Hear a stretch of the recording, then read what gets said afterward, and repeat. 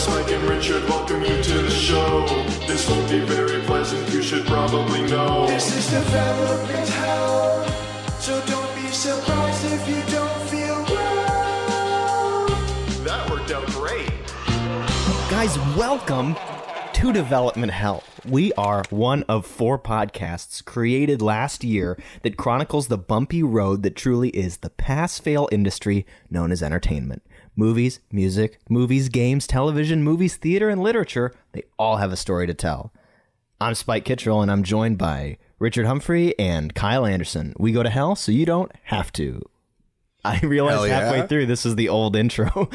It's a good intro. We're about to unleash knowledge like a waterfall operated by big titty queens onto all of you citizens of the Citadel. With little tiny pocket-sized brothers. Oh, dude. I tried to explain this movie to Gina. I had to take a moment and be like, and also they're all his sons, so they all call him Daddy. Oh, that's right. It's not his brother. Yeah. Well, it's like a movie that every character is like drawn. Like if it was a cartoon, because it's like about shapes. Like every character is a different shape, not size. Every character is very visceral. It's very like immediate. It's very like Redline, or like in Redline, everything was a drawing. You know, like everybody is their own piece. Like one interesting thing I read while my 45-minute deep dive into trying to figure out why Nux says McFeasting in Valhalla. And he's like, McFeasting. McFeasting. I love all the world building with the Warblades. I think they're so fucking cool. Well, like one of the coolest factions that doesn't have like a 10-minute explainer scene of like, you see the Warboys chrome themselves before they go to Valhalla. Right. One last rot. Like nobody does that, and it's fucking fantastic. But he said in these pieces, like in these like interview pieces that I saw, that he was like, every piece of armor, every weapon, every guy, every girl you see has a full backstory that I've fleshed out. Well, let's jump obviously from the title. The ultimate dungeon master of this episode. He's the ultimate dungeon master. We are talking Mad Max Fury Road. We are keeping Go Fast Month alive. Go Fast 2 months. What a does Go the irony Fast need to be mentioned? I know. Slowest releases. Look, these movies were so fast, they overheated the engine. We had to cool down in a bog. Overwhelmed, guys. We were trying to hitch around a tree. All right, so obviously we are talking, and Kyle was just referencing like about an insanely dense work of like action filmmaking, and also like design and craft. And this is a bit of a weird hybrid episode that's going to be similar to King Kong, where I kind of want to get through the development hell so we can talk about the development heaven of actually about the movie that we got. Because it's not one of those that limped across the finish line. It was sort of like, holy shit. Yeah. It's like, because he finally gets to do this. Like, you can tell this is what he's always wanted to do. And it's that Don Quixote thing, right? Where like he was proved right. And it's not like this is a movie that people stopped believing in. It was more just circumstances and schedules. But right off the bat, let's talk, because I remember, Richard, surprisingly, you had never seen this ever. I've never seen a single Mad Max. No Beyond Thunderdome, no nothing. Yeah, okay, so I should say I watched all the trailers for the other ones. This is a franchise that sort of goes all over the place, huh? Oh, yeah. Yeah, I don't know what's going on with any of them. I do know I like this one. Yeah, they all have this sort of, like, it's like they all Evil Dead 2 their previous Evil Dead, where they're kind of all the same movie, but, like, what if we amplified this or that? Isn't there one where like an old man is telling a story to children and he goes, and I was the boy the whole time? Sure, that's the second one. Yeah. Well, so I like in the first Mad Max, he's a cop, right? Like he's like a wasteland cop. Well, and we won't get too much into this because we there is a lot to go through with Fury Road, but he is basically, the idea is that it wasn't even necessarily going to be a sci-fi movie to begin with. Miller just wanted to make a cop movie, and he figured the only thing he can afford is to go shoot out in the desert because he can't close. You don't have to close roads really. Yeah, and you're in Australia. If you're going to do cops in the desert, that's going to be weird unless you say, "Oh, this is some post-apocalypse thing." So he sort of backed into this sci-fi thing by just going for like a minimal sci-fi look. I like it. I mean, yes, it is just a cop movie. It's extremely effective. Yeah. You know what I mean? Like, but it is one of those things that then on a Hollywood scale is also weirdly expensive to do because every single thing you use has to be like built. It has to go through that, like it has to be dry aged in the sun for 2 years. Like, the first one had a bit of that, but it almost was more that like the only motorcycle they could get their hold on was a piece of shit that already looked pretty banged up. And then, they just kind of hired a high school kid to like drive it into a wall. Like there was no like order or safety. Like it was kind of the crazy. So that's how you get Mel Gibson. Yeah, we're gonna throw some kids at walls, man. Come on over here. You know, like Mel Gibson's like, yeah, you throwing kids at walls? I got crazy eyes. Yeah. I'll work for scale. Now, Richard, I'm interested because I had seen pieces of this movie, and I had been in a lot of conversations about this movie, not really knowing much about it. It's incredible to me that this is legitimately it's hard to call it a race, but it's a chase sequence the entire movie. The movie was constructed as a single continuous chase. That was the first thing Miller had for this. And it has a couple small pieces of like slowing down and having a conversation, but not really, dog. And most of those conversations are about where should we go chase next. Right. If this movie couldn't pass a Bechdel test if the Bechdel test was about talking about where you need to drive. Yeah. But wait, you mean the movie about a man who has an inbred society where he just has concubines doesn't pass the Bechdel test? There's so much interesting world building, like even that like I was reading in my McFeasting K-hole, I was reading that he originally wanted to have the War Boys call it Walhalla with a W. But he felt after watching some people yell out Walhalla, it just wasn't as cool as people screaming Valhalla. And then he realized that Valhalla is a 8-letter word that starts with a V. It's a what? It's an 8-letter word that starts with a V. Okay. So you got V8 in there for the War Boys. Well, and he went, hell yeah. And I'm like, that's awesome. Named movie where like there's the War Rig, the Giga Horse, the Citadel, the Gas Town, the Bullet Farm. And they don't tell you what any of it is. They just go, so that's a bullet farm. Yeah, exactly. I was trying to explain to Gina what things in this movie were, and I'm like, in Furiosa, she drives a War Rig, and it's a War Rig. One of those War Rigs. So, like, she has fail safes in it and one arm. Oh God, it's the most insane. Good. Okay, so we got to jump in because, believe it or not, this was not a particularly easy film to make, but I think we are all in agreement. I was gonna say everything in Mad Max feels difficult. Like, not just the fact that they're making the movie, like the things the characters do, like when Max realizes he still has the guy attached to him and the gun doesn't work, so he has to drag the guy and the door. You know what I mean? Like everything they do, even when they're like climbing around and then there's just like another bad guy in their way and they have to fight him, like everything is difficult. Like walking across a platform becomes difficult in this world. Like it really goes to show this huge post-apocalyptic thing he's doing of like when the world goes to shit just this little way, which again has never really been explained. They do this like who killed the world question, but it's like they don't get into like, you know, they talk about satellites for a second, which is kind of cool.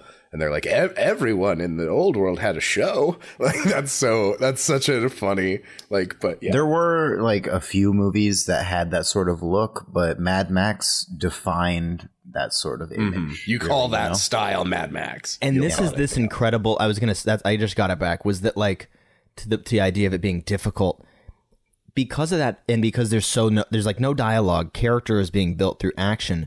The only things we learn about these characters are the traits that kept them alive this whole time. Because it's sort of like for it to be such a stripped down society, everyone who's alive has to have been alive for a reason. Max was a cop who like does not attach himself to anybody now. Charlize Theron's clearly rising up this hierarchy to ultimately leave. All this Nux obviously was just born into it. Right.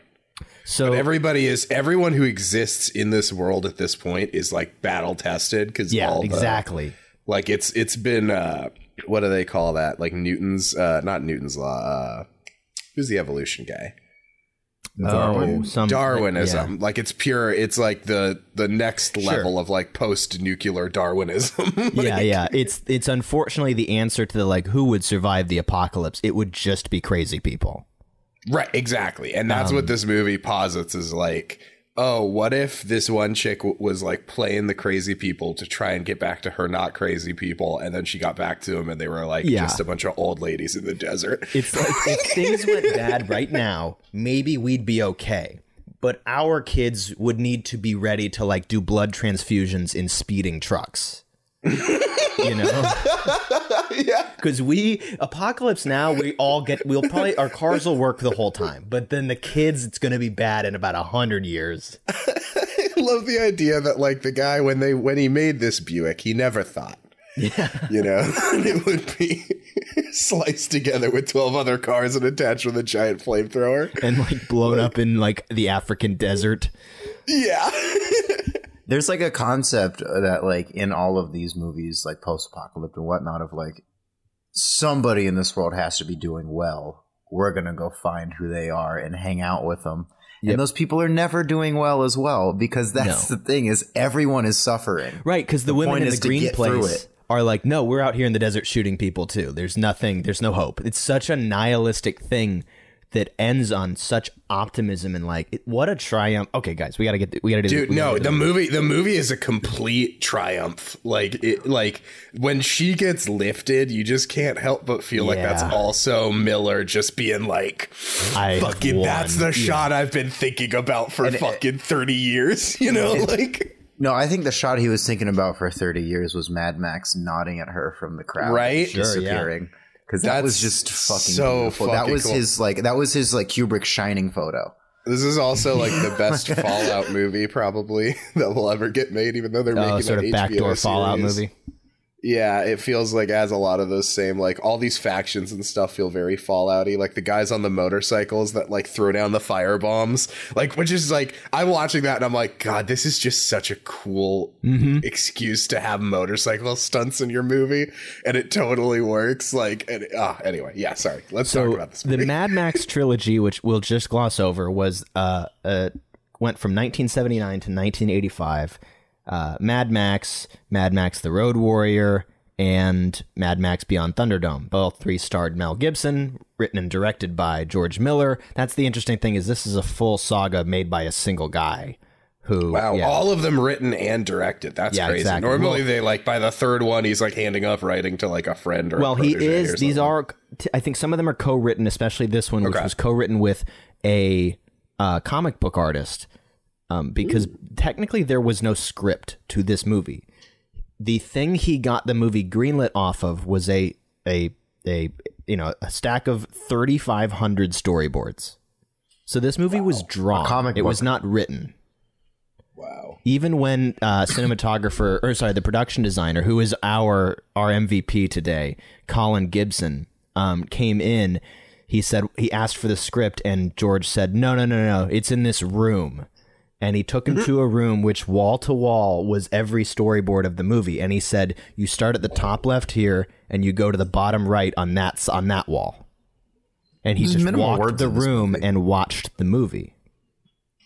And apparently almost all of these storyboards ended up as the shots in the movie. When two characters are just talking in this movie, it is the weakest parts of the movie. But the weakest parts of a great movie. Yeah, exactly. But at the same time, I don't know what Tom Hardy's voice is in this movie. I don't know if is he trying to do a little Australian? He's doing a little bit of Bane. I also think a big thing he's doing, because I feel like he's a guy who really intellectualizes things like that, like the voice or this or that, because he's definitely not doing what Mel Gibson did.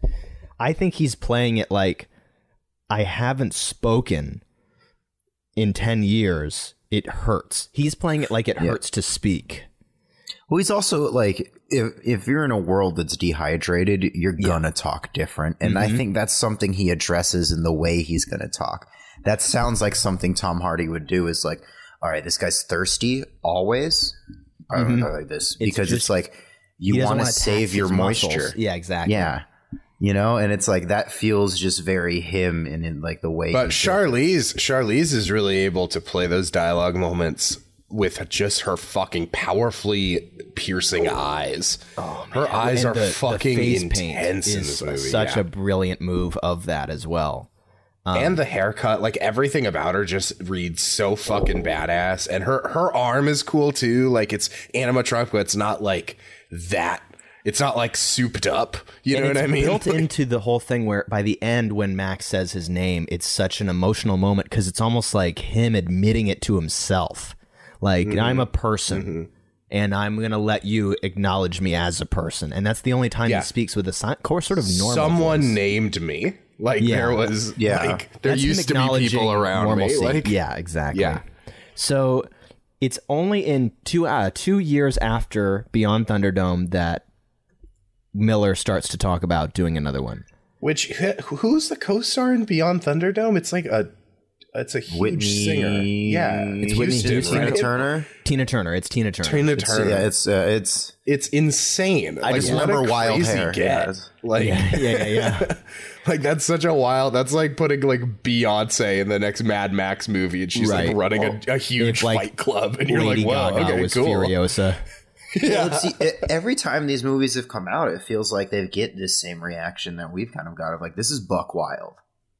You know, like it's like Welcome to Thunderdome, bitch, is like really what they say in that movie, right? Yeah, I just rewatched Fast 5, and it was similar. Where like, I know this is this incredible action movie, but I want some Mad Max stuff to happen. Like, where's the Mad Max stuff? Like, why isn't this like more like Mad Max? It's this own you want thing. that taste.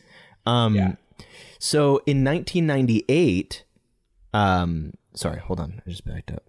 I was 7 years old. 1987. It's looking like there's just not a whole lot of money, and he already has this idea of a continuous chase. So that is the nugget that he carries through the entire way. And it's not until 1998 that he has this full idea for what this movie is going to be. He says that he had it, that it came to him at a traffic intersection in Los Angeles. Now, I don't know what could have possibly been at this intersection. She was breastfeeding on one corner. There were two ladies breastfeeding. There were two albino guys with eyeshadow on walking shirtless.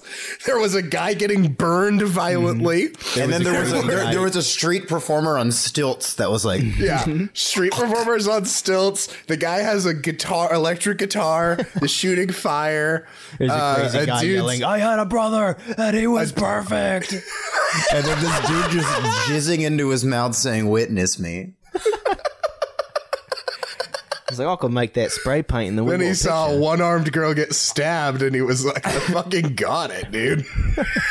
I just cracked Act 3. He just kind of scribbles it down like... He screams to himself, they should go back to the Citadel! And he's just like, is this a Mad Max idea, or is it a Happy Feet idea? I'm going to figure that out at the office. I love driving in Los Angeles, California. Yeah, I think it's such great ideas when I'm driving around. The next intersection, I saw some penguins. I said, I got 2 pictures on my hands. How does man's go from making like Mad Max to Happy Feet? Yeah, which we'll get to Now in a little listen, bit. I was driving, right, and I see a bunch of fat little fuckers. They're all dancing. They're all tiptoeing and dancing all around. And so establishes the listener's I least favorite realised part they're of this fucking episode. penguins, mate. I want to forget Elijah Wood. He came up with Happy Feet when he was at an intersection in the Antarctic and saw a bunch of penguins dance. Don't Stop Believing was playing. In a car he built. He was driving the war rig through Antarctica. Yes, I did, mate. Driving to set my war rig. Now you see I've got fail safes in here. You can't run unless I know how to run. So he made, his failsafe would be that opening tap dance number that the Penguin does, that's like done a cappella, like it's just the sounds of the taps. Like dance instructions on the floor for feet. That's the pedals for his car.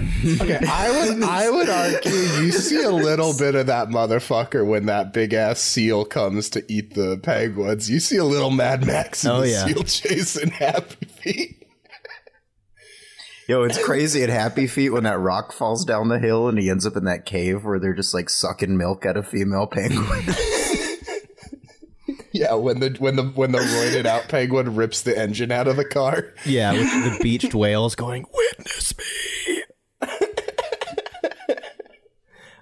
So Miller conceived of a story where violent marauders were fighting not only for oil or material goods, but for human beings. So that's, I guess, the big thing he stumbled on is sort of like human cargo, that it's not about... So I was driving in Los Angeles. I saw some human trafficking, mate. And I said, I've got a great idea for a picture. So when I said I was stuck at a traffic light, I meant human traffic.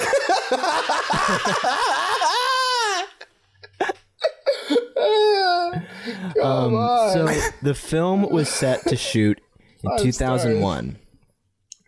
Something happened though. There's a couple. So this is a funky thing. I think that at this point it's still Mel Gibson. Hey, that's why I kind of stay away from those movies in the first place. For just this 2001, which was postponed because of 9/11, which, according to Miller, the American dollar collapsed against the Australian dollar and the budget ballooned. Wait, so 9/11 happens, the only collapse he's focused on is the dollar? I think that maybe someone asked him about it in relation to Mad Max. The dollar actually collapsed. It actually collapsed faster than it could have naturally with the pancake effect. Well, it was a controlled demolition of the American dollar against the Australian dollar. There were bombs in the dollar.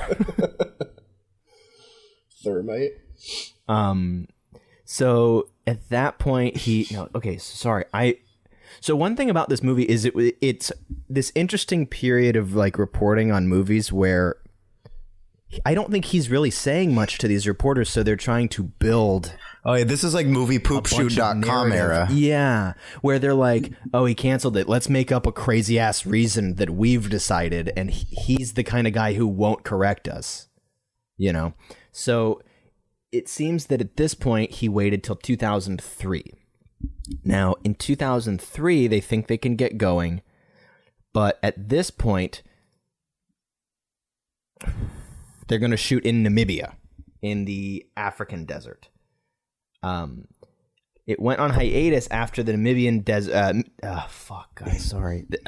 Namibian desert was canceled for things they said on Twitter 10 years All right, previous. guys, we're going to take a little walkabout while he's over here figuring this out.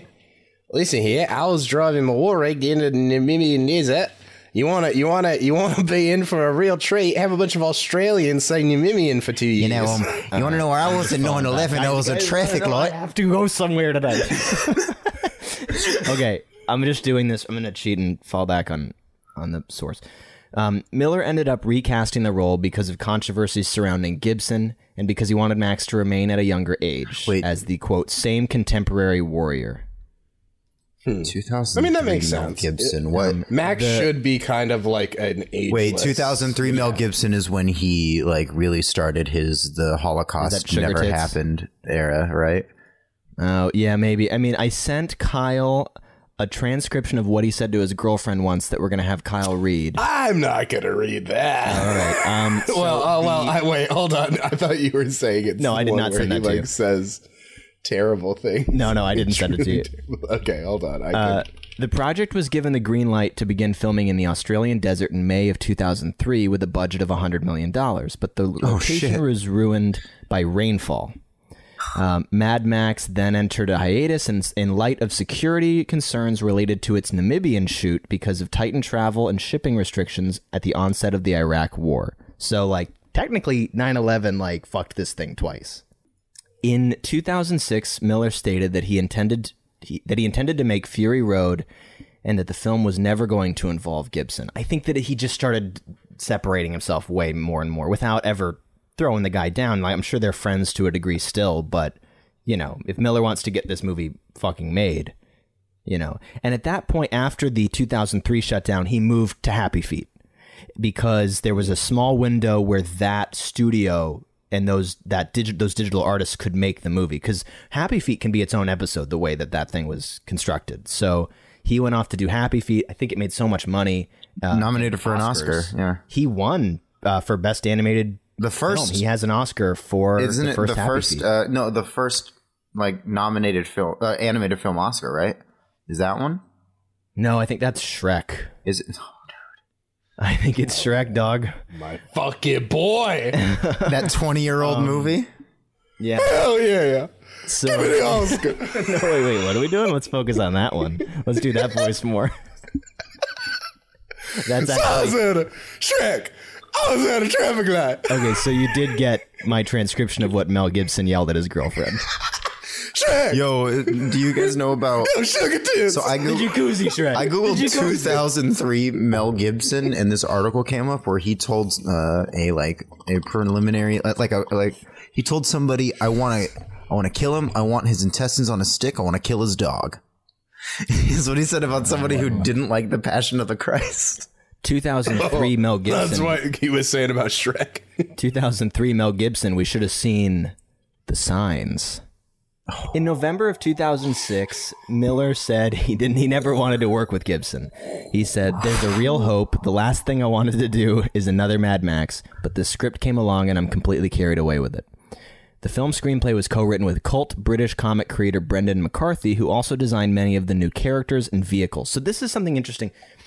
Because this movie kept getting right up to production, it means that they had multiple pre-productions where they were building cars. So by this point, they had like 3 movies worth of these cars, of this fleet of shit.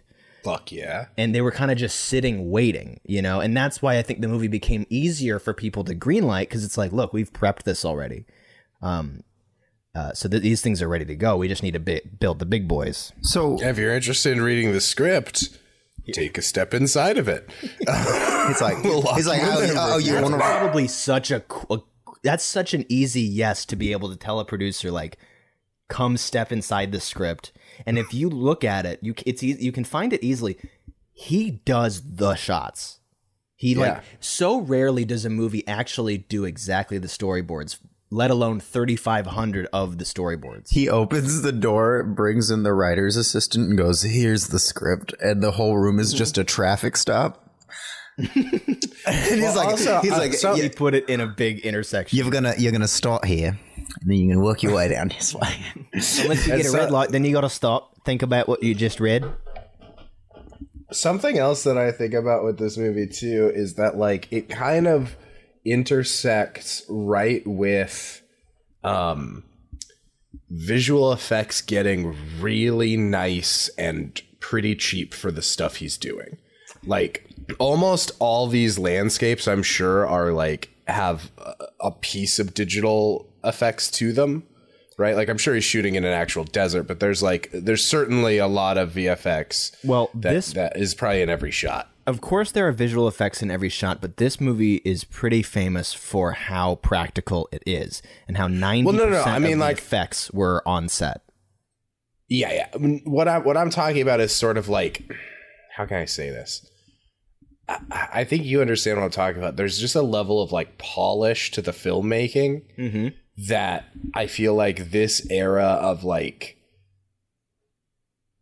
just the little parts that they do in post to sort of tie things together and like clean stuff up and set extensions and you know what I mean, shit like that. It finally means something like, instead of just something you brush to the side now, you know, or like it can actually finish off the movie well. That won't make a bad movie good, any of this stuff. But all of this stuff sort of became much easier to do right around when he's doing it, to a point where I wonder if in 2003 that's could fair. have put out something that like aged as well. That I think this movie will age. He would not be able to put the Fury Road he wanted to put out if it had started multiple false starts, you know? Absolutely. And I think a huge element of it, we talked about it a little bit with Don Quixote, how it ended up with this perfect cast, how this movie is not this movie without Tom Hardy or Charlize Theron, but really, like, as much as, and this, I talked to our past and future guest Jacob Borja about this, how it's a rare movie where the main character is not the title character. Like, this is really like a Furiosa movie, but it's Hardy who's so good at, it's similar to what like Chris Pine does this in the Wonder Woman movies, where he does have more star power. He maybe has more charisma as an actor, but he's so good at allowing himself to not be in front. Yeah, which is hard to do. It's hard, yeah, especially when, like, you know, you have an out of focus movie star behind, you know, The Five Wives or something like that, and he seems like, so I think, game. I think the cool thing about Mad Max is how sort of episodic it is. You know what I mean? And this has the feeling of like a really cool D&D arc that lasted like, you know, 5 or 6 fun sessions, and it like came to a really nice close, and the character is like moving on to do something else now. It also like carries Max that is going to thing- go have other adventures It that we're carries not going that to thing see. of like a Western TV show where the episode is about the guest star. Yeah. Like, William Shatner's on this episode, so it's a William Shatner episode. Yeah. Well, and also, like, this movie, I think, has the coolest, maybe the coolest ever scene of a character doing something off-screen badass when Max, like, leaves with that gas canister and, like, takes out that the gunner guys and comes back. Like, that is one of the coolest fucking things, and that's the implication of the whole ending of the movie. Right. Like, Max is gonna go do that shit more. Yeah. And it's similar to when he lets her shoot and just plugs his ear. Yeah. Like, he just knows how to. Well, and And he's also, again, what kept him alive is that he lets the better person do whatever needs to be done. well, he also ended up there. He also you like know? lets Nux drive and shit. Like, he doesn't need to trust Nux that quickly, but he's like, "Fuck it, we're in a bad situation. Grab the wheel, asshole." I think like his like main superpower is like he can look at somebody and know, okay, your best ability is this. When I need it, I'm gonna make you do it. Yeah, for sure. You know, and he's just this human orchestrator where he's like, all right, cool. I have to get out of a situation. Like, my only like power is really survival. And so I'm going to use all of you to get out because I got pushed here. Human orchestrator is a job title next to organic mechanic, So here's which I like that's what they call doctors. Oh, it's gorgeous. That's interesting. Like the like health records on the tattoo on the back. Yeah, it's good That stuff. was tight. All right. So Miller stated in around 2007 that Heath Ledger was apparently being considered for the role. Like, I think that he was in the talks before he died. I don't think they'd even fell off. Because again, Australian star. I think Heath Ledger could have been great. Could have been great. He would have been incredible, I had think. similar elements to what Hardy Dude, can I think do he might have visually. been better because he's so good in quiet moments. Like, he's kind of one of the best quiet actors of our time, and he can go big. And he can go big, Like, and he seemed dedicated. Like, you know, you get like good at you beat him action. up a little bit. Yeah, exactly. I and he's think- so kind of wiry. What's great about Hardy too is he still sells like a little bit of Looney Tunes, where you're not positive he has this covered. You're like, even though he's buff, he's not. He doesn't seem. He seems still awkward. Like when he's on top of the war rig putting his jacket on. And he just kind of seems like, fuck, I fucking hate every fucking Or even thing. just like trying to file off the thing. Yeah. Like, that's such a good like kind of gag that they keep Or that like running when for a he's, like, couple minutes. directing people with the gun, like just it's not. He's kind of an awkward guy. He's playing Yeah, it he's somewhat stiff. for physical comedy. Like, All right, y'all. So here's it's interesting how much Miller goes for jokes in a movie like this. Like, there is some really funny, like, not jokes, but like the hard cut to like the guitar guy like asleep on his like hammock thing. Well, and I'm like, that's fucking money. Like, they're all just even chilling.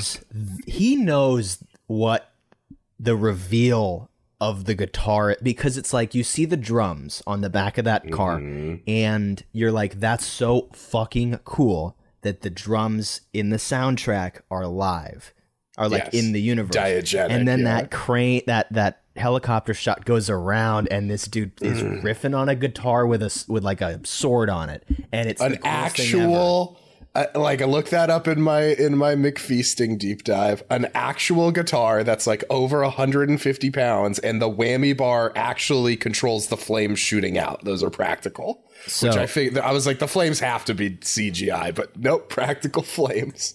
An MVP here that we're all going to be reading some great quotes from is production designer, Oscar-winning production designer Colin Gibson, who, in looking at his interviews, it's this thing where you have to imagine this is the guy who was tasked with figuring out what the cups in this universe are, so from, and it's Cups. the kind of guy where he really got into Cups. it. You want cups? You call Anna Kendrick, baby. I mean, I had that coming after the Signs thing. I was gonna say that though, like this guy must be a 70-year-old lady from the desert because he don't miss. Kyle, I've sent you a quote from. All right, so I'll read it. Designer. Is Gibson Australian? Oh yeah, everyone. So do you guys remember the Oscars this year, where like every award through the technical streak was like a crazy haired Australian who, Yeah. was like, George, they said we couldn't do it, and we fucking did it. And I said to the Valhalla, witness me with my Oscar. Like, Yeah, they're all huffing chrome spray paint on stage. And George Miller's just. It cuts to him just kind of giving thumbs up, like yay! Like the after party with the Miller. Oh god, the Mad Max Australian crew. after. Yeah, that's probably one of the most legendary. And so when Colin Gibson was asked about, or this is Colin Gibson speaking to the Doof Wagon and its titular Doof Warrior. Yeah, the Doof Wagon was our chance to have music, but it had to be a musical war. Every army has a little drummer boy, given that we had 120 V8, V16s, V12s, and W16s making hideous noise. War boys chanting, spanners clashing, lances exploding. We really need to have one hell of a noisy drummer boy. Hence the mosh pit at the end of the universe was born. That's so fucking cool. That man. The Doof Wagon. The Doof Wagon's what I call my mum's car.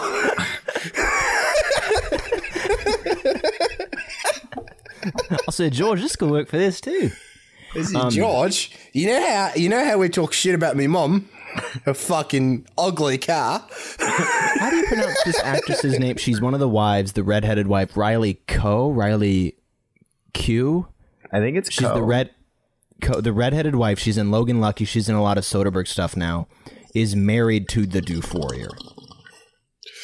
Hell yes! Get it. So what did that come off of? The Doof Warrior. All right, so here's the dark phase of this production was that it almost wasn't a live-action film. On March 5th, 2009, it was announced that an R-rated animated feature film was in pre-production and would be taking much of the plot from Fury Road, although Gibson would not be in the film and Miller was looking for a different route, a renaissance of the franchise. Miller cited director Akira Kurosawa as an inspiration for what he wanted to do.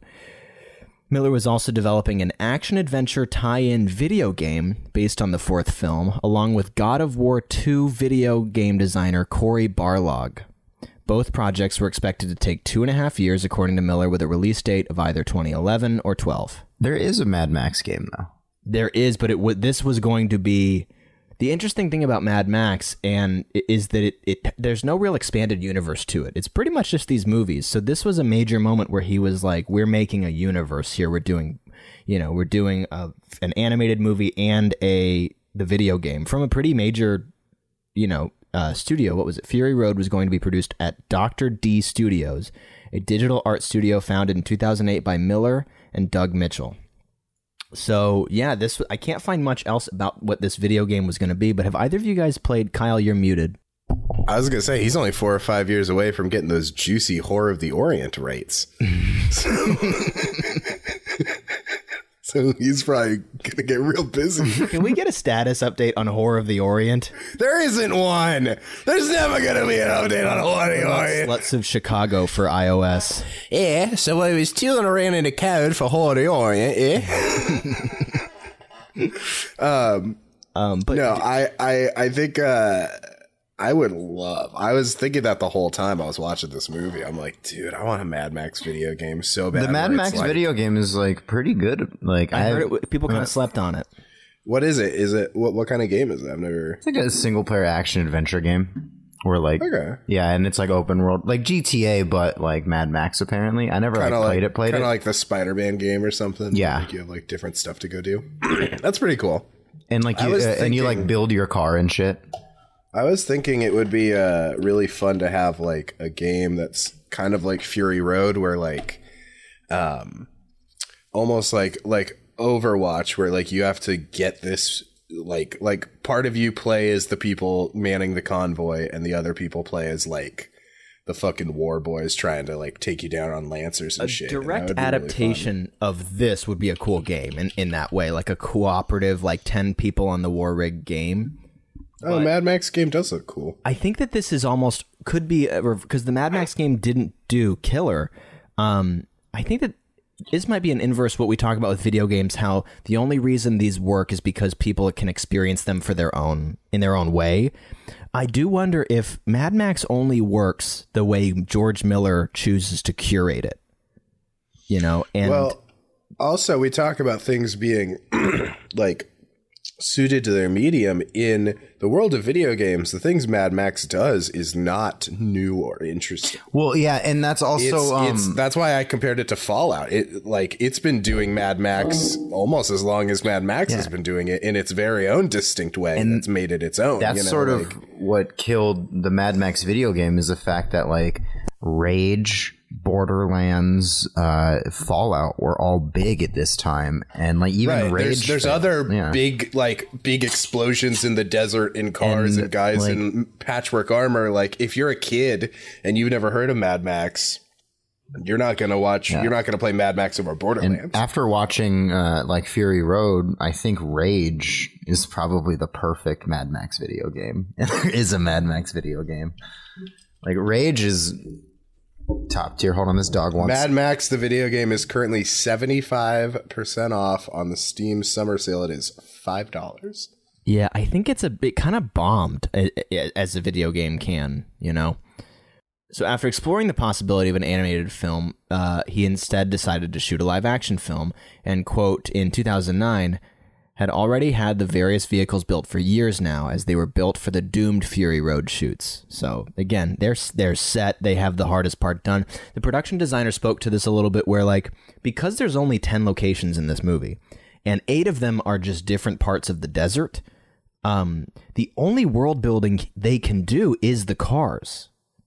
So as much as this movie feels so fleshed out, it's only really fleshed out through the cars and like who, like, you know, the Bullet Town or the Bullet Farm cars. Right. I was thinking that because I think about this a lot in like, you know, even Fallout. It's always a big question that people have in that world is like what the major cities of the world look like now, the different major cities, how it's affected, you know, like Fallout's been able to world build out into tons of these Vegas cities and because that's stuff, sort of yeah. what they do. Yeah, Vegas and Boston and LA and, you know, Washington, D.C. and like all these different places that Pittsburgh, you know, they've been able to sort of flesh out like the lore, but there's all these questions. the Appalachian Mountains. Even in that world of like, you know, people always ask like what happened to Australia in the world of Fallout? What happened to Japan? You know what I mean? Like, and it'd be awesome to get a game set in London and see what happened there. You know what I mean? Like there's all these different questions of that. But Mad Max is also a game or like a world that is much less like Fallout is much more sci-fi, I would say, than Mad Max is. Because you have like super mutants that are like orcs, and you have like, you know, superpowers essentially. It's also so much about the experience of individuals as opposed to the world. It's about these people who also aren't engaging with the world. So- like Max would never go to where whatever's happening in Sydney, You know, he would never Right. go and figure out what's going on in Boston or Vegas or something. Well, so do you think this movie is set in Australia, quote unquote? Yeah, because the other three are. So Max, I mean, unless Max got on a boat, this is still Australia. So when they point to the salt and they say 160 days, they're implying you would try to be like driving across the barren ocean to like what used to be North America or whatever. Yeah, I think so. Yeah. So like, I got like it was Waterworld made in like direct reaction to like a Mad Max? Was there Waterworld like and The Postman were both Costner's attempts to do sort of Mad Max. So in October of 2009, Miller announced that principal photography on Fury Road would commence at Broken Hill, New South Wales in August of 2010. oh, That is it same New month, South Wales? Tom Hardy, yeah, they just reopened. They just opened. yeah, when he started production, it was still just Old Wales. Old South That's Wales. how long this took. Is That's everything how long became it new. took. So the same Gotta month, update my Tom Hardy map. was brought on, and Charlize Theron was also announced for the movie. Guys, New Wales just dropped. In July 2010, Miller announced plans to shoot two Mad Max films back to back, entitled Fury Road and Mad Max Furiosa, which we'll get into a little later. Yeah, so that's what I was going to ask. I'm glad we're going to get into that. Yeah, that'll save come my up. Questions for that portion. We'll close up with that guy. 'cause That we are, quarter portion. we are almost to the shoot of the movie that we have watched, but here is George Miller speaking on that 2010 shoot in Broken Hill. All right, we're going to shoot in Broken Hill, where we shot the other Mad Max movies out in the outback Australia, flat red earth. We built our roads there. We built 200 vehicles, we rehearsed our stunts, and then it rained for the first time in 15 years, and it rained big, and it became a flower garden. We saw the budding of sprouts. The Great Salt Lakes in the center of Australia were full of water. Well, Warner said, well, let's wait a year. So the cast and everybody stood down, and we waited 18 months, and it didn't dry out. So we took everything from the east coast of Australia to the west coast of Africa, where it never rains. Never. So obviously that's a great call for avoiding rain, but it's spelled like we're going to go to hell on earth. Yeah. Well, dog, that sucks that, like, it's the one, like, this. They have this, like, 20-year reign in Australia, and it happens, like, Yo, right it's when so they were crazy done that a miracle everything. happened, and they're like, shit, we gotta go to Africa. Especially with this movie that's like so about like a world ridden with like drought and like environmental kind of undertones that like like you said, a sort of environmental miracle happened on his home, and it was already gonna suck to shoot in Australia. It's like one of the most famously awful places to have to go shoot, even in the cities. So they obviously moved to Namibia in November of 2011. In July of 2014, Miller said, oh wait, no, that's an after. Okay, we've already talked to the things. Sorry, I shuffled these around. So, principal photography began in July 2012 in Namibia, with most of the filming based in the Dorob National Park. So it was still a bit of a protected land. You know, they didn't just go kind of find desert. Filming also took place in the Cape Town Film Studios in Cape Town, South Africa. I mean, I feel like there's only had to have been only a few weeks of that, because the only like sets or interiors of that first chunk at the War Boys like compound. Yeah, the opening and closing were sort of done as reshoots, because it was so separate from the body. Oh yeah, and like the stuff where he's like taken down into like the cells and where you see all the doctors and stuff. That's all definitely like exactly. That's a soundstage, yeah. that's stage. So originally the film was going to be shot in 3D, because this was around the time where that was money.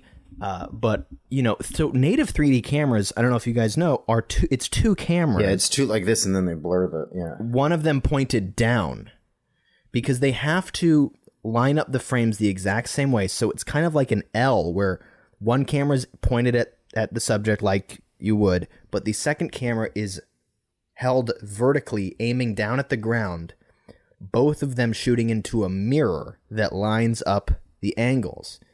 But the issue you have to have there is you need identical lenses, you need identical sensors, and you need nothing to be different. The dust that gets on one fucks up the other. And so they quickly realized, like, this cannot work, especially with the shots that Miller had drawn up. You're not getting this into a car. You're not getting this through windows. You're not driving with these. So that was thrown out. Also, the original cinematographer, Dean Semler, who was the cinematographer for the previous two films, left the film during prep. I can't find a reason why, but it seemed like it was a bit unceremonious, like it was kind of out of nowhere. So at this point, he brings on cinematographer John Seale, who came out of retirement to shoot this movie, and apparently Miller is working on getting him out of retirement to shoot what he's about to shoot another Mad Max movie soon. Oh, is it the? I'm so happy. I didn't know that. I'm so fucking happy. Well, are they ever gonna? Also, this cinematographer. Oh, So here's the thing. What was his name again? His name's John Seale. Now here's John Seale. John Seale turned 70 on set of this movie.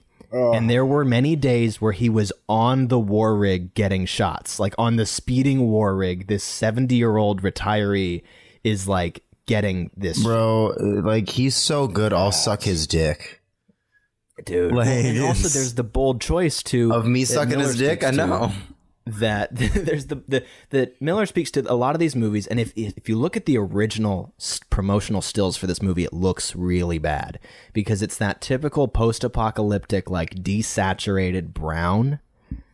And what Miller eventually said that his favorite version of the movie is in black and white, The chrome? but the only option to do that past that, is to go hyper saturated, which is what sets this movie apart, like, for a desert movie, is that it is orange grounds and like harsh blue. I actually like the really, really like how saturated the colors are. It's just helps add to the sort of like overstimulus and like how oppressive everything must feel. It makes the movie feel hotter. So 150 stunt performers were brought on, including Cirque du That's Soleil it? performers and Olympians. Well, you have to, you can kind of double up. The War Boys are pretty. That's nice. like, that thing is huge. Like, they had to be a lot, but 150 is like lower than I thought. Yeah.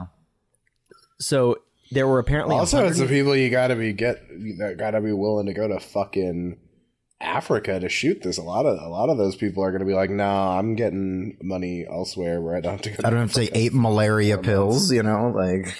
And you've got to be there. Like, it might take you a week to get this shot. Yeah. And so apparently most movies have like a week or two of hard stunt days, even something like a Marvel movie might have a month's worth of that. Apparently there were 120 days of what were called big stunt days. And 120. through all those, to speak to how incredibly this movie was crafted, there were no injuries through the entire shoot, which is rare for something so ambitious. That's crazy. This looks like a movie that would have. Yeah, and Harrison Ford was injured yesterday on the set of Indiana Jones. Wasn't he like standing up really hard or something? Yeah, you just got up. Yeah. If it hurts to get up, you're not going to carry my movie. I just posted in the Discord one of the really desaturated images, and I'm so glad that the movie was not color graded. That is exactly it. It looks like bleach bypass. That looks like early Instagram posts, like the filter. Yeah, I was going to say it looks use. like X Pro 2. Valencia as well. Yeah, but with structure boosted, like structure. That's cool. The structure of a ruined photograph. That slider should be called ruined photograph. Ruin. How much do you want to ruin this? It's like, this filter's called grind. So this is a little thing I stumbled upon that I really thought you guys would enjoy. That really caught. So expert motorcyclist Stephen Gall was one of the stunt coordinators and drivers. Now, he was a winner of 5 Australian motocross championships, but he was also a 4-time champion at something called Mr. Motocross. Oh my god. Dog, Australian guys. Richard was talking about how drunk white chicks are indestructible. So are Australian guys. Australian guys, you could throw an Australian guy down a fucking flight of stairs and then he'll just like start doing push-ups. Yo. Like they are so fucking rockabout fucking little knuckleheads. They'll be like, bro. all right, I've Party. eaten broken glass before. All right. Yeah. Without any milk, mate. I Hey, think broken glass and blood, we Australians call are- it Australian cereal where I'm from. Australians are the most badasses. Do you know what Australian football is, Spake? No. Australian football is football, but they Meaning don't wear soccer. pads like a pussy. No. Like rugby okay, and football. But like they just don't like you don't wear pads because you're not a little bitch from America. I've just sent Mr. to Discord Motocross, hello. these incredible nurse. posters for Mr. Motocross. Now, it seems like Mr. Motocross was a sort of like proto X Games where like, but specifically in Australia where like any cool thing you could do with a motorcycle, they did it competitively. But it also had this like hardcore punk, like, you know, horror artwork with like a random Pepsi Yeah, it dropped Yeah, into it's it. very like Rob Liefeld, like comic book. Yeah, It's- exactly. Yeah. Like early, like 90s Venom comics look a lot like this. Yeah, like you know when they would make those comics that had Captain America with like the big titty chest. Sure. I love when people take those comics where they have like they're like so insanely ripped and they draw him naked and so it's just his like skin and you see how like horribly disfigured their bodies are. Because he's like, Yeah, it's so funny. Well, and those are also the kinds of things that somehow like angry fanboys on the internet use to say someone's not right for a role. Where they're just like, Ben Affleck doesn't look anything like this barrel-chested mutant of Batman.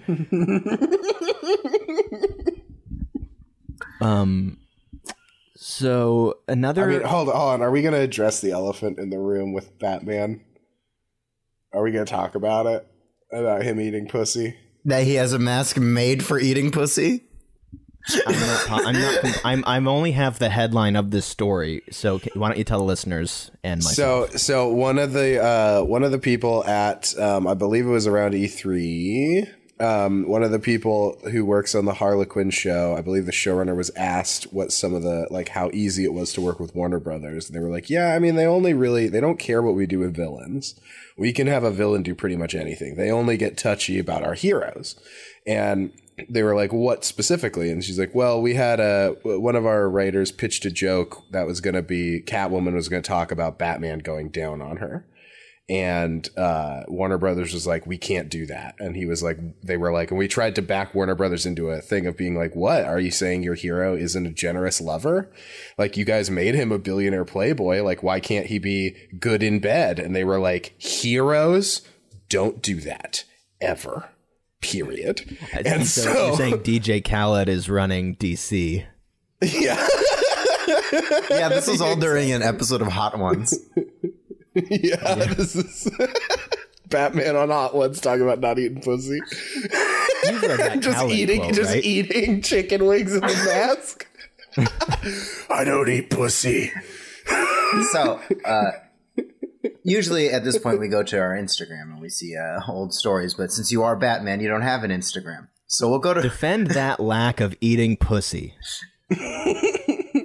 So basically, the internet instantaneously went into an uproar, and then several writers of Batman comics, or like Frank Miller's like, my Batman eats pussy. literally several writers were like, mine does. I think even Michael Keaton tweeted like a picture that someone had drew like fan art of like some of like Batman eating pussy. No, Zack Snyder posted a photo of Batman Zack eating Snyder. Catwoman's pussy, and it said #canon. Is that real? Yes. Yeah. Hold on. It's like, Zach, you have kids. Your kids are out here. Make a little 360, like a 180 here, and like I feel like Zack Snyder kind of rules. I think he's grown He's on me. handled everything really cool. I don't love his Justice League movie just because I don't want to watch it again, but I do think he's cool. I really like how he handled that one podcast he was on.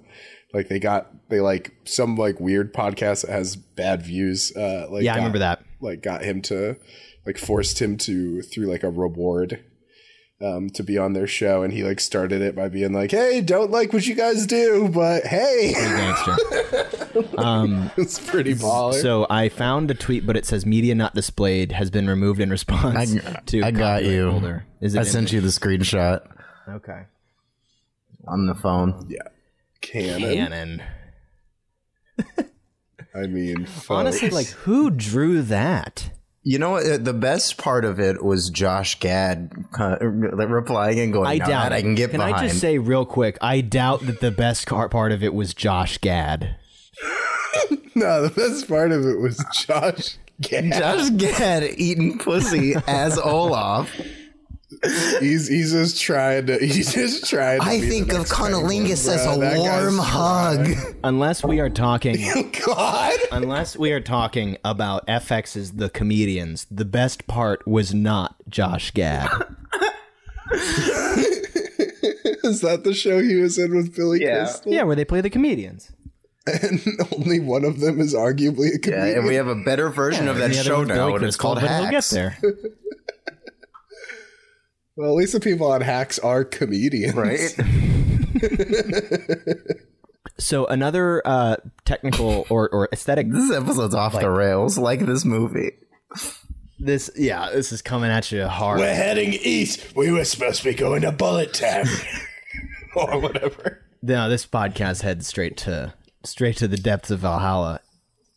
So, because of the fast nature required for edits, Miller asked the cinematographer John Seal to keep the focus of the shot centered for every scene, every shot, because he knew he'd be editing so quickly that he didn't want audiences to have to jump around with their eyes. So if you watch the movie back, and it's especially, you can see it in the sort of fist fight that he has with Nux chained to him when he's fighting Furiosa, as well as the entire final scene, everything's like center frame. Not that it's symmetrical, but it's just everything you need to see is in the middle third of the frame.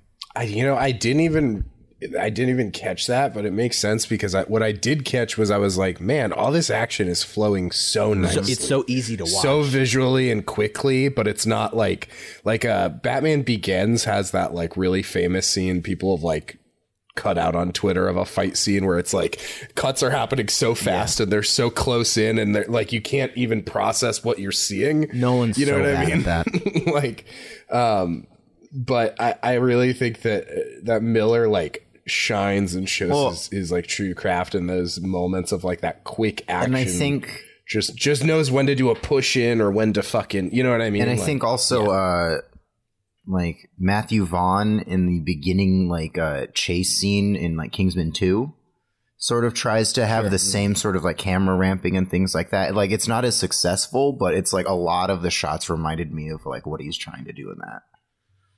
Interesting. I gotta watch Kingsman 2 again. Yeah. Kyle and I saw that in theaters, and my only real memory of that day really was laughing at the American Made trailer.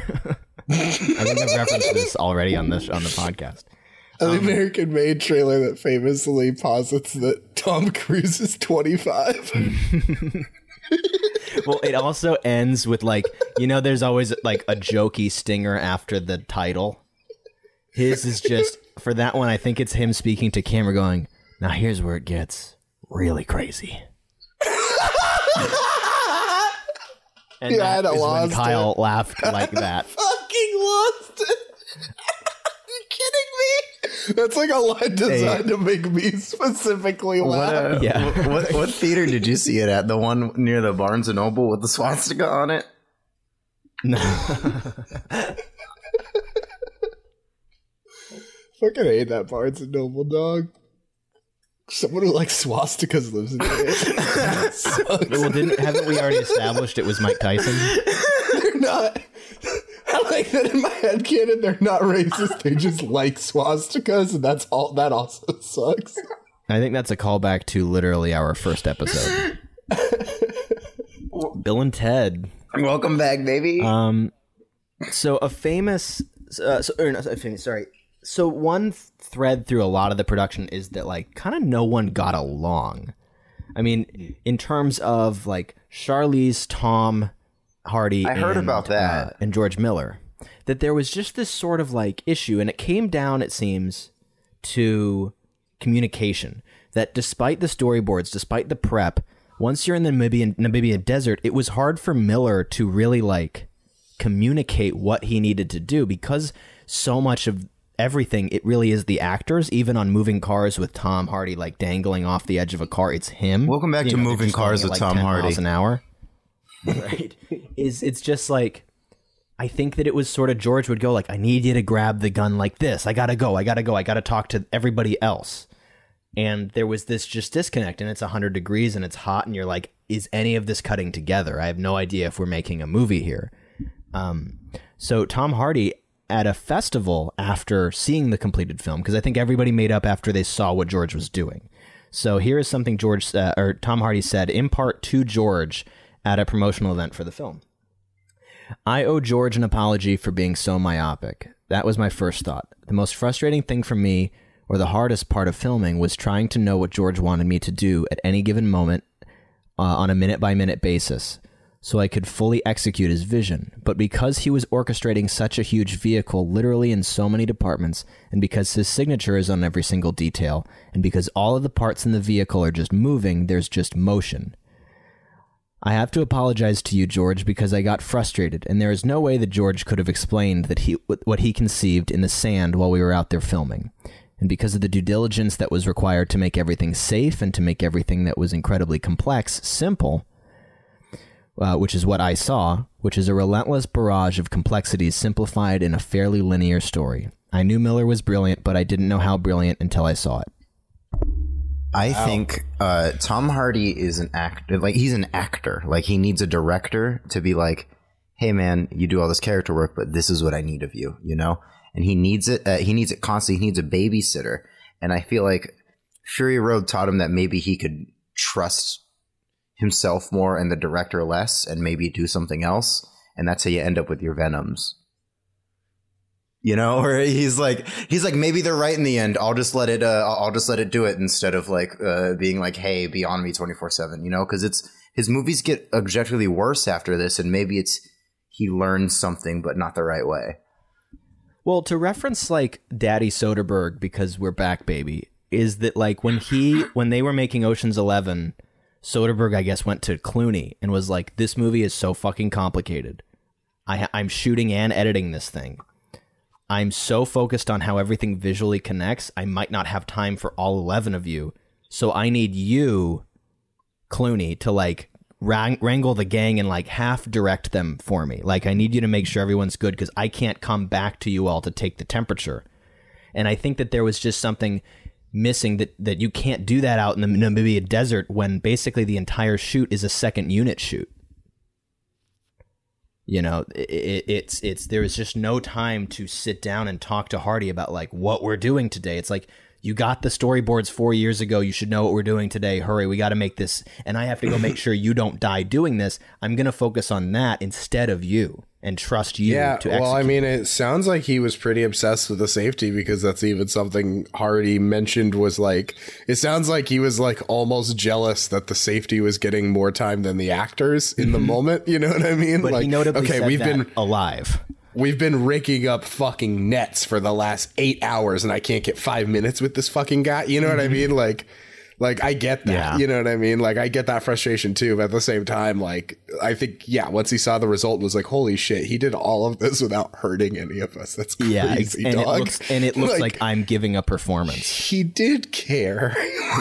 He did love me. So this movie was also edited by I had the name. Hold up. So this film was edited by George Miller's wife, Margaret Sixel, who had never edited an action film, which is exactly why she was hired to do it, because he wanted it to be cut like no other action film. So basically this thing has been designed, shot, and now is being edited by people who just like typically aren't doing this kind of thing. This is so well edited too. Sixel so had- well cut. Well, Sixel had 480 hours of footage, which took 3 months just to watch. The film contains about 2,700 cuts, and really interestingly, and I think it's super obvious in that first foot chase at the beginning, but you can see it throughout, is that less than half of this movie is running at 24 frames a second. Most of the film is either slowed down or sped up to match what he needs for the film. So every single shot is being manipulated down to like the frame rate.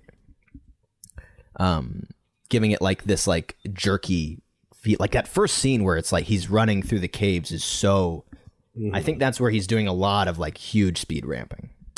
Oh, Kyle, to what you were kind of hypothesizing, the extensive effects work included altering lighting and time of day, weather effects, terrain replacement, and plate composition. So a lot of like the sort of cleanup around the frame, where like incredibly, And that's what I'm Well, it's like saying, that it makes the storm whole wasn't thing feel real. cohesive. You know, like it's, Well, and that's what I'm saying of like the whole thing's in a desert, but there's 4 different distinct kinds of hellish deserts that you don't want to be in, and each one has a really distinct look that has to be cohesively done with extensive CGI that is like not big CGI, like none of the cars are fake, but like yeah, exactly. You know what I mean? Which is why like the cars look so good and the effects are so invisible that it allows like the cars to really pop, and like it's like a Fincher movie where the VFX are actually off in the background, out of focus, you know. So it's like similar where you're just not looking at the visual, you're just not noticing them because the practicals in the shots are so arresting. One last piece of, again, the crew on this movie clearly just got so fucking into this. And I will read a quick thing from sound designer Mark Mangini, I think is his name. So he says, Australian. At the end of the movie, they're shooting harpoons at the war rig. We already have the visual metaphors to support a Moby Dick allegory. Every time it was struck with a harpoon, you hear these deep whale-like groans to say that it's being hurt and wounded. It's not the sound of metal into metal.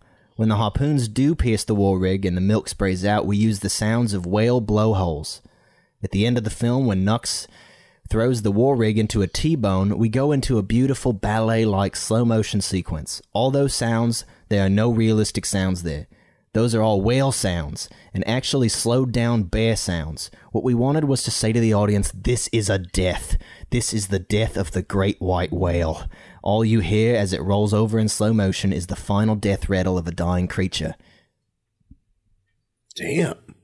How the fuck are you getting this sound library? So I downloaded the dying whale breathing sound library, eh?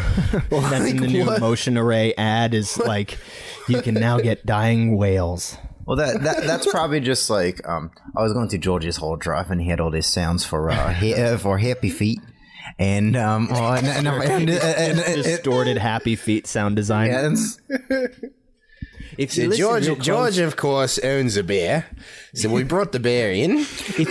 if you turn the volume up when Nux is showing his mumps, you can also hear someone saying, "Don't push me, 'cause I'm close to the edge." It's from Happy Feet. it was It's actually from Happy Feet. it was interesting. Again, it's slowed down tip dancing. Like thinking about like the Moby Dick thing and like the whale sounds made me think like how on water, like Waterworld style, this works. It's just like a good pirate movie at the same time, you know. Yeah. Even like it's the harpoons and like the way they fight. It's like everything about it is like this whole movie could have been on water, and it's the same movie. Yeah. 100%.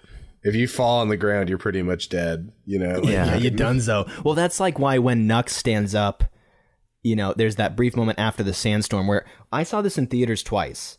And both times after the sandstorm like cuts to black, there's this like the whole theater just goes like, oh, like it's such this like ride. And so it opens on Nux waking up, and like the first thing he thinks is like, which vehicle do I run to? Like there's no just wandering around in this universe. Yeah, No. So in 2015, the film comes out, And as you guys know or have heard and maybe now agree with, it's considered one of the best action films ever made, one of the best movies ever made. Like, it's this unbelievable, like, It's a seismic- slam dunk. Oh my God. It's a slam dunk, but it's also a he was right. It's a validation of all the work. It's an face to Also- God in the best way. Like it's like Jesus take wept. this God. Yeah, Jesus film- wept. Is a false god. God is a false prophet. God is a superstition. God is a woman. No, I'll make you believe Her name God is is a woman. Furiosa. Yeah, Furiosa. Fuck. This film She is what a rips. feminist looks like. Dude, she is so badass. Like, she's so good with a sniper rifle. Well, wait till One-armed sniper wait till I queen. get you some news about the future of this universe. So in 2015, what also comes out is what's called the Black and Chrome edition, which is just a black and white version, which Miller claims is sort of his favorite version of the movie. Now, That's one thing. That's one thing I always knew, is that he had wanted to release the movie in black and white, and they kind of like, I'd always heard, wouldn't let him. well, no fucking way is that going to be the official release of it. But eventually, I think it like wins enough Oscars, and they do a black and white re-release. Now, I actually saw the black and white movie in theaters at the ArcLight in L.A. Oh, that's cool. How was And that? my big Can't memory do that of again. One about the movie is that the only thing I get out of it is that it just makes the characters look dirtier, which is a great. The smudges are so much Yeah, more they're visible. darker. Yeah. But you fucking miss the colors. Like, you really do. My other memory of this is that as I was getting concessions, I turned around and saw Mixter Max Landis going in to see Moonlight. So this is also relevant. Max Yeah, Landis rainbow saw hair. Moonlight. Max Landis saw Moonlight. Breaking news. we have confirmed. Could have fooled me to see that movie. So this movie goes on to win the Academy Awards for Best Film Editing, Best Production Design, Best Costume, Best Hair and Makeup, Best Sound Mixing, and Best Sound Editing. It was also nominated for Best Picture and Director. And just was like the story of that night. I forget who won. Like, because I don't think it was Moonlight. I think that came out the next year. Or no, that came out maybe 2 years ago. Maybe this was a late re-release that I saw. But yeah, it swept the sort of technical Oscars, as many films do. But it was also like, there was a narrative of this could win Best Picture. Because it's just it's one of the coolest sweeps and nominations and sort of seasons ever. Honestly, all of the Oscars has become a blur ever since what's his name just went up and talked about like cow milk. Oh, Is Joaquin this Phoenix. Joaquin, yeah. After Joaquin talked about titty milk for like 5 minutes, Oh, did Joaquin all of Phoenix the win an Academy Oscars, all of the Oscars has become a fucking. Yo, honestly, all of the Oscars are a blur since Marlon Brando had a Native American woman come and deny his Oscar. Who wasn't even a Native American, right? Right, yeah, it was like, I think she was actually he Mexican. Double goofed. Yeah, Wait, what was this? Okay, well, let's jump into this. Batman eating pussy and this Native American. So Marlon Brando was nominated for won an Oscar, right? And instead of accepting it, he had He like sent Sasheen Littlefeather, God. an American actress, model, and activist for Native American civil rights. Best remembered for representing Marlon Brando in 1973. This is when he won for The Godfather. Okay, so he did what? The favorite to win, Brando boycotted the ceremony in protest of Hollywood's portrayal of Native Americans and to draw attention to the standoff at Wounded Knee. During her This speech, is based. During her Wait, speech, what? the audience response to Brando's boycotting was divided between jeers and applause. We need to get rid of the phrase jeers for the which means the opposite of cheers. Yeah, it's terrible. This is I had it's no tight, right? idea. It's the greatest thing that's ever happened at the Oscars. All right, here's her. I'll give you her speech, guys. You ready? Yeah. Hello, my name is Sasheen Littlefeather. Should I do an accent? Yeah, Australian. I would go Australian if you're going to do anything, mate. No, I'm Apache, and I am president of the National Native American Affirmative Image Committee. I'm representing Marlon Brando this evening, and he has asked me to tell you in a very long speech, which I cannot share with you presently because of time, but I will be glad to share with the press afterwards, that he very regretfully cannot accept this very generous award. And the reasons for this being are the treatment of American Indians today by the film industry. Excuse me, this is during the boos and cheers. And on television in movie reruns, and also with recent happenings at Wounded Knee. I beg at this time that I have not intruded upon this evening, and that we will in the future, our hearts and our understandings will meet with love and generosity. Thank you on behalf of Marlon Brando. That's sick. And big ups to Brando. and Redeemed. Pretty much nothing changed in Hollywood. Yeah, Of course not, but redemption art. Remember, for because Brando. because That's then base. Johnny Depp played Tonto. Right. yeah, There's sure. that. At the press conference, Littlefeather read to journalists the speech that Marlon had prepared. The New York Times published the full text the next day. Later that night, before she announced the Best Actress winner, Rachel Welch said, "I hope the winner doesn't have a cause." When Clint Eastwood presented the Best Picture award, he remarked that he was presenting it on behalf of all the cowboys shot in John Ford westerns over the years. And he said, all right, I'm going to give the Oscar to this chair. This one's for all the white, imaginary white guys that we created to get hurt by ethnics that we also created. Finally, Fiction. Michael Caine, the night's co-host, criticized. Dude, Clint Eastwood can get fucked. Yeah, I beat the shit out of that old fuck, bro. Let me catch Clint Eastwood in the streets. I'll close his head in a car door. You kidding me? Yeah, pick up your gun, Grandpa. I'll beat the fuck out of it. I'll make you suck it. I'll make Clint Eastwood suck his own gun after I slap it out of his shaking old fucking knuckles. Beat the shit out of Clint Eastwood and his fucking dumb. He used to have some reality show with like a fucking newscaster wife and a pig. I beat the shit out of you. I'll hit you with your pig. I'll pick up your pig, throw it at you, knock you down, make you suck your gun, you old fucking racist fuck. I want to throw him in a dumpster, little bitch. So moving into sort of a spin-off or prequel territory, It went so hard on Clint Eastwood, Get fucked, Clint. director of Jersey Boys. Fuck, get fucked, Clint. Bitch ass. So, almost immediately there was talks about that they had so much material that they were able to develop two more scripts. One called Mad Max Furiosa and another called Mad Max The Wasteland. Hell yeah. Later that month, this is in 2015,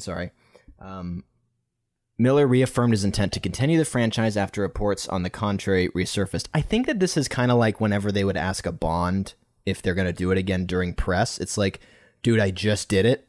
The last thing I actually want to do is do it again. But ask me in 6 months when I can go nap. Well, and this is during the Marvel of it all. Sure, yeah. Of like, Where they just want more and more and more. They're like, we know you signed on for 5 movies, so tell me about the 5 movies right now, Chadwick Boseman. Like, it's, yeah. So all of this, it was sort of a kind of like similar to this movie. It was an unspoken like, yeah, I think they're trying.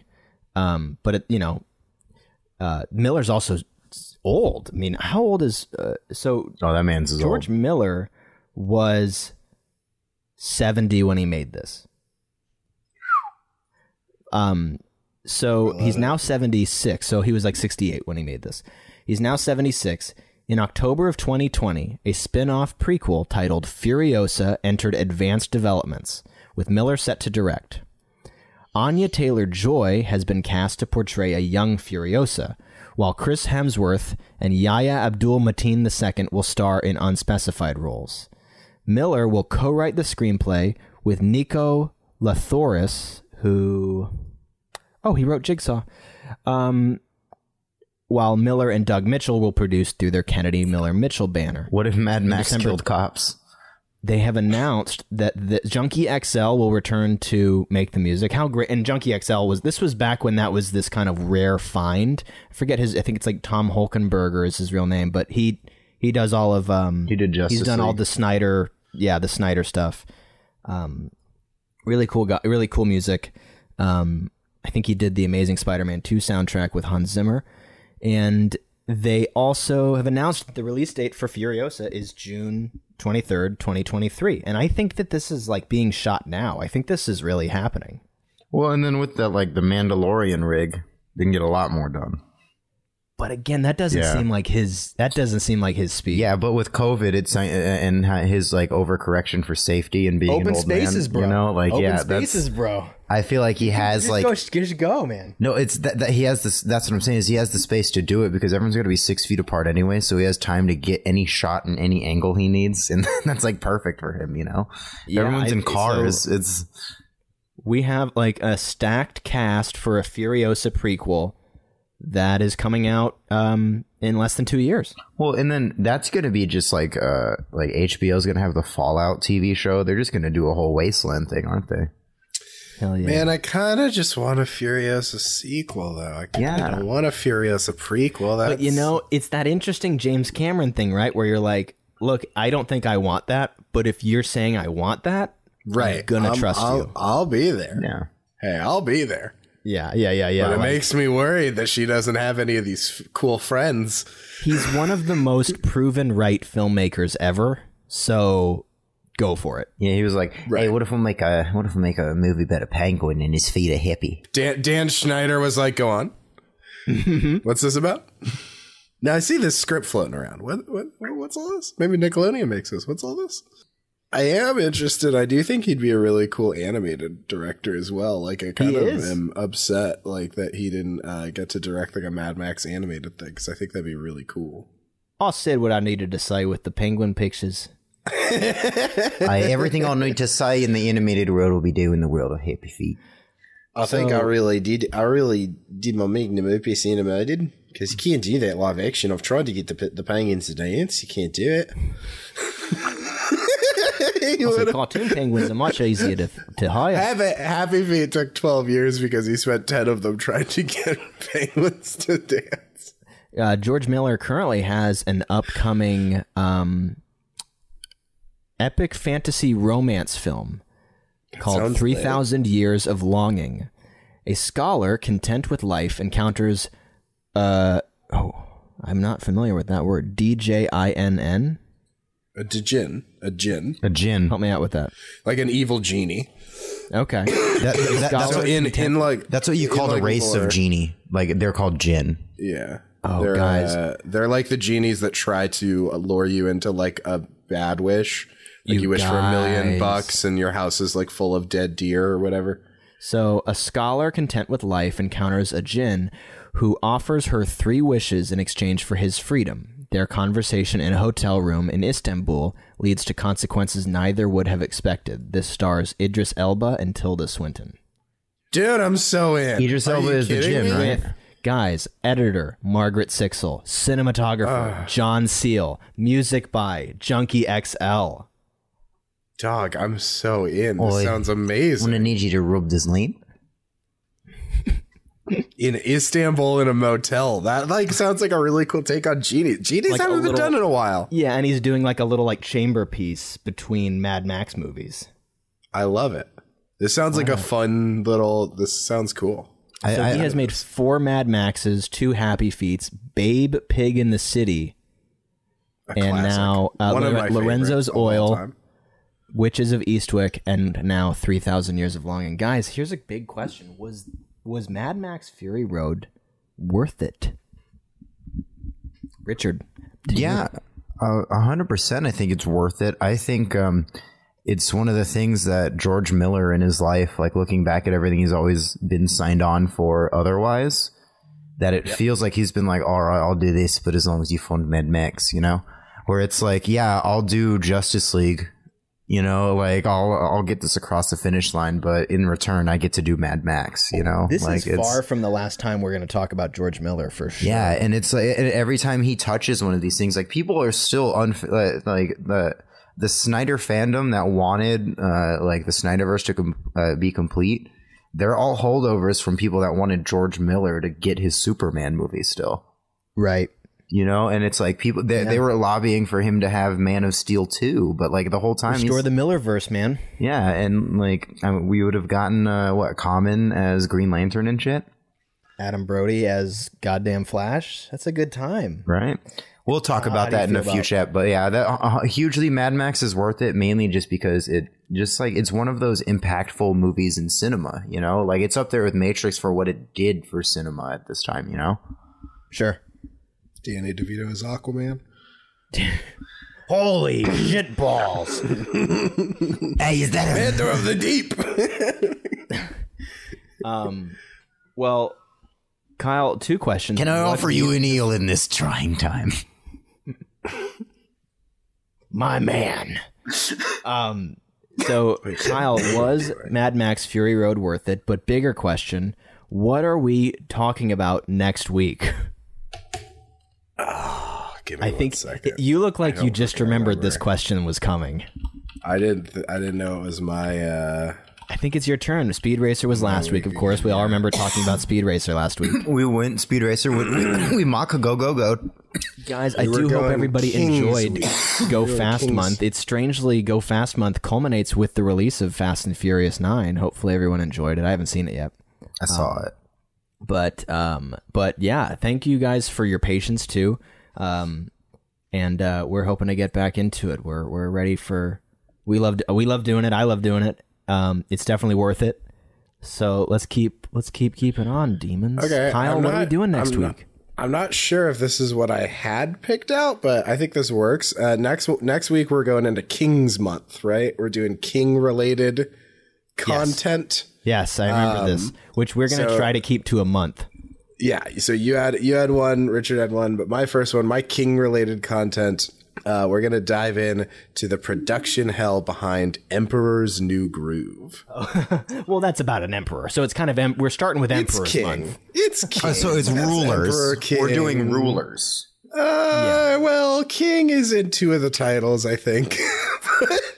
I don't even remember what my King thing. God, I don't either.